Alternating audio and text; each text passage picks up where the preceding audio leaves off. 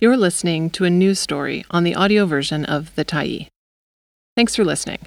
The Tyee is a nonprofit newsroom that is funded by our audience.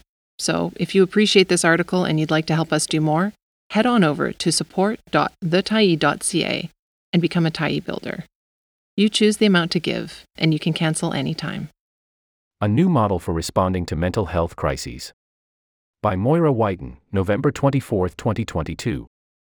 Fleeing war and instability in Iran in 1995, Nushin Galadari landed in Vancouver a teenage refugee, alone.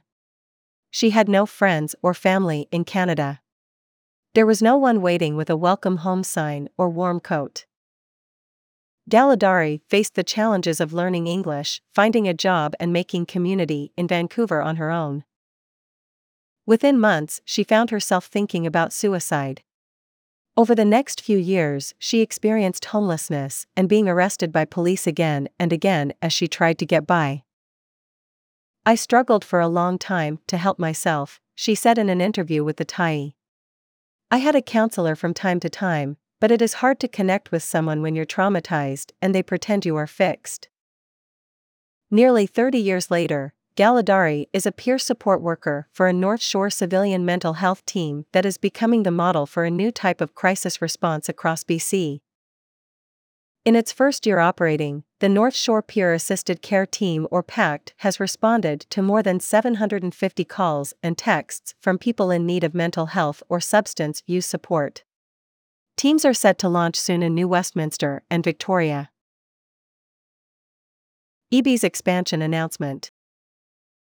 On Sunday, Premier David Eby announced the province would create 12 new PACs across BC, 2 of which would be First Nations-led, as part of his flagship Safer Communities Action Plan. These peer-assisted teams intervene when people are in mental health crises in our streets, freeing up police to focus on crime instead of social services, Eby said from Queen Elizabeth Park.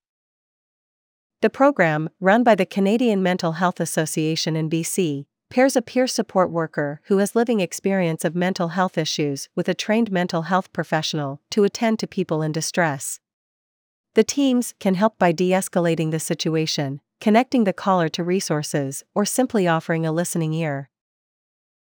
And they already show promising signs of diverting people in crisis from the emergency room and reducing the involvement of police in mental health calls.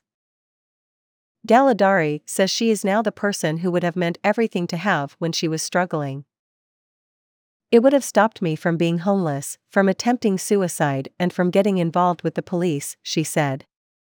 "And from facing that very vulnerable situation without someone who understands."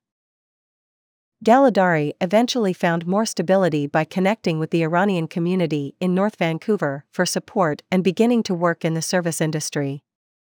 Before joining PACT, she spent 15 years volunteering to help women and 2 SLGBTQ+ refugees and newcomers find work. "It was healing to help others like me," Galadari said.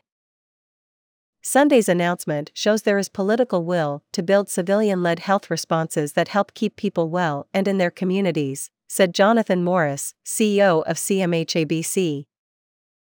"Police are not well trained in mental health crisis response, and many people in mental distress have been injured or killed by police responses, particularly disabled, Black, Indigenous, and other racialized people. And as more and more people are unable to access stretched preventative supports, the number of people admitted to hospital involuntarily for mental health treatment has more than doubled since 2007. We need a sufficient and well-integrated mental health and crisis care system to support a shift away from police being the default responder," said Morris, noting that police will continue to play a role until such a system exists. "There's a sense of hope for meaningful change right now." Shaylee Ritchie, a registered nurse who advised the creation of the forthcoming PACT in Victoria, says peer support from people who have lived experience is a transformative response to mental health calls. "When you are contemplating suicide or self-harm, it is very difficult to speak to someone who hasn't been in that same place," they explained. "If police are present, that can be intimidating and make it difficult for the person to relax or feel safe." Ritchie has dealt with suicidal thoughts and mental health crises in the past, But even calls to well-resourced crisis lines have been damaging when they didn't feel heard or understood.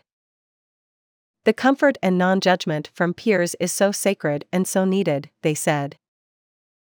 The North Shore Pact operates from 6 p.m. to midnight Thursday to Sunday, with 10 staff and 1 clinical supervisor.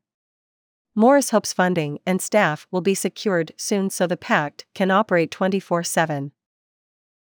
Teams offer support by phone, text, or in person in English and Farsi. The team has seen demand for their services grow markedly, particularly among Farsi speakers as conflict and human rights violations in Iran have escalated.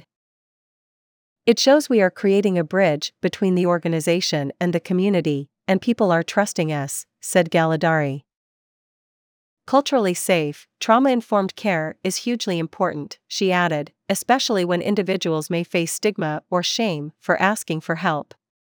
Non-police responses also reduce concerns about losing employment, relationships, or housing if someone is apprehended or arrested. Not about fixing people.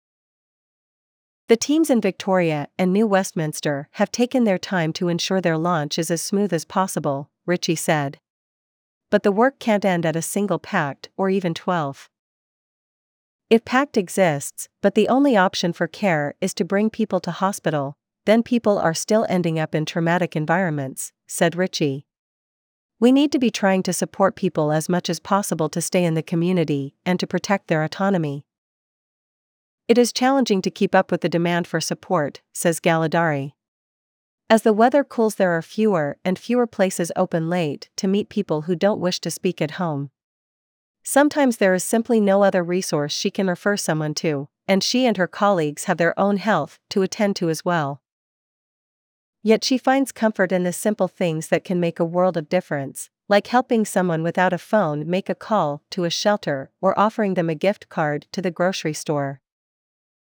It's not about fixing people, it's about connecting them to resources to take them out of that vulnerability so they can make choices for themselves and grow into their own strengths, said Galadari. That is what gives me joy.